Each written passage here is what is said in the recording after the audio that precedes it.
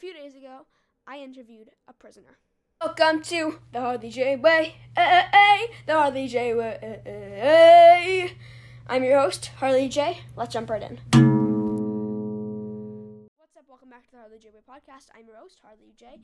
And before we kick things off with my incredible story about how I just interviewed an inmate, a prisoner, in a prison, as they were in jail with other inmates in their prison cell, which is kind of crazy. I'll get into that in a minute. I want to talk about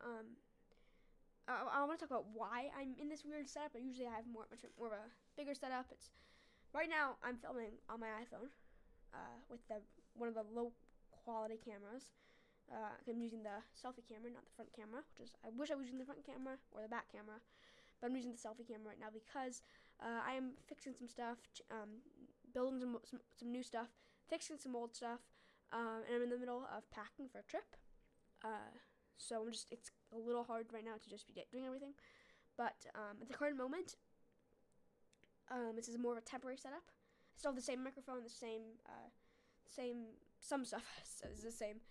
But I have my phone up on my bookshelf that I moved over here, so I don't know, it works. But today, we're talking about the story of how I recently interviewed an inmate, a prisoner at a prison.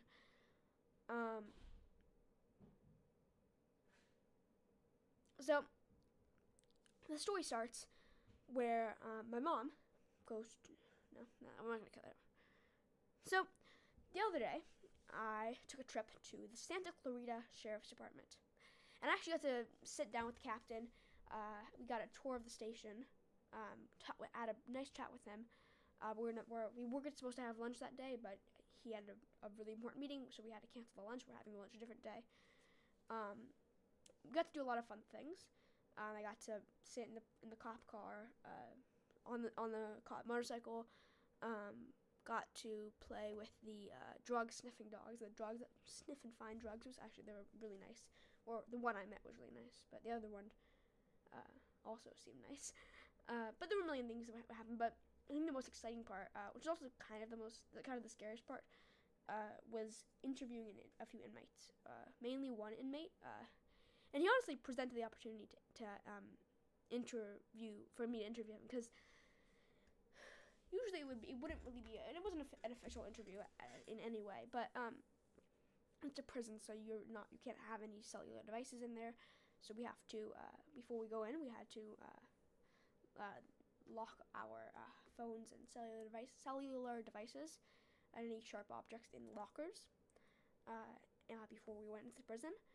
The captain had to lock his gun away, so just for a lot of safety reasons, so there was no way I didn't have my phone in there, I didn't bring any cameras, because I didn't think this would happen. I didn't think I would be going into the jail, but I went to the jail. I went into the jail, and a guy who had been in and out of prison the longest time for, I think he said he was in jail for a consistent 8 years, and then he got out recently, and then he's been in and out of jail since. But he was in a gang, and he had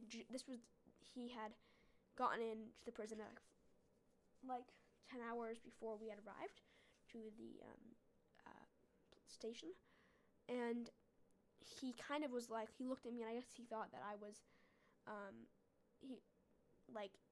that I was like a juvenile, and I guess he thought that his job was kind of to scare some sense into me, and as we kind of just started talking to me and it was scary, but it was also really interesting, and I think over the quick conversation that we had, he definitely learned that I was not a juvenile, just by the way I acted and the way he started talking to me. I knew that he was not. I knew that he knew that I was not a juvenile. And it was, I got to ask him many things, like he was in a gang, and he said the main thing he said was like, don't go in a gang, because even though he doesn't want to be doing this anymore, because once you're in a gang, you can't get out. Either you go to prison or you die. Once you're in a gang, you're either in the gang, go to prison, or you die. And once you get out of prison, you're back in the gang. There's no way to escape the gang, because if you try to, they murder you. You die. And that's what he was emphasizing the point that he doesn't want to be doing this anymore, but he has no point, nor no choice, because if he does the stuff the gang wants him to do, he goes to prison. But if he doesn't do the stuff the gang wants him to do, he dies. So he'd rather do the stuff that the gang wants him to do because he doesn't want to die. And it was a very hard conversation to hear. It was very truthful. It was a little scary. But it felt very much realistic. And he was talking to me all about how nowadays it's the gangs are run by these older guys in their 40s, and they boss around the guys who are in their late 20s or 30s, and those guys find the young kids who are my age, at 13, 14, 15, right to around 20, and they get them involved in this game, and they're the ones nowadays who are doing those drive-by shootings. If Tupac was living nowadays, he would be shot and killed, sadly, by a 13-year-old. This is not stuff I like to hear about, but it's something I feel like I don't know. I don't know why I'm actually telling you this, but I mean, I think in the end of the day, it was just such an interesting story, and I learned a lot from it. I was definitely a little shocked when I heard all this, and he was basically just saying, don't commit crimes, stay in school, do this, do that, don't be bad, and just don't commit crimes and follow the rules. And that's what he was saying. And I mean, I feel like in some way that kind of has been my mentality sometimes in life. Like, very much deep down, that has been my mentality in life. Not to really commit crimes or do anything too bad. Not necessarily follow every single rule, every single moment. But just to stay on the more chill side of things in terms of criminal activity and illegal stuff. Which, I mean, sometimes, yeah, it might be interesting. And I mean, I'm not me saying that I've done illegal stuff or I will do illegal stuff, but I feel like your perspective on the world is what gets you into things. And it gets you into these bad situations where you get stuck and you can't escape. And that's really what I learned from this guy. This guy was just, he was nice, but he was strong, but he was also scary. And he just scared some sense into me, in a way. Which I feel like at first he thought that was the purpose, but it was just such an interesting conversation that he didn't want to be in this position, but he had to. He was forced into this, and he was just seeing all this stuff. It was scary, honestly.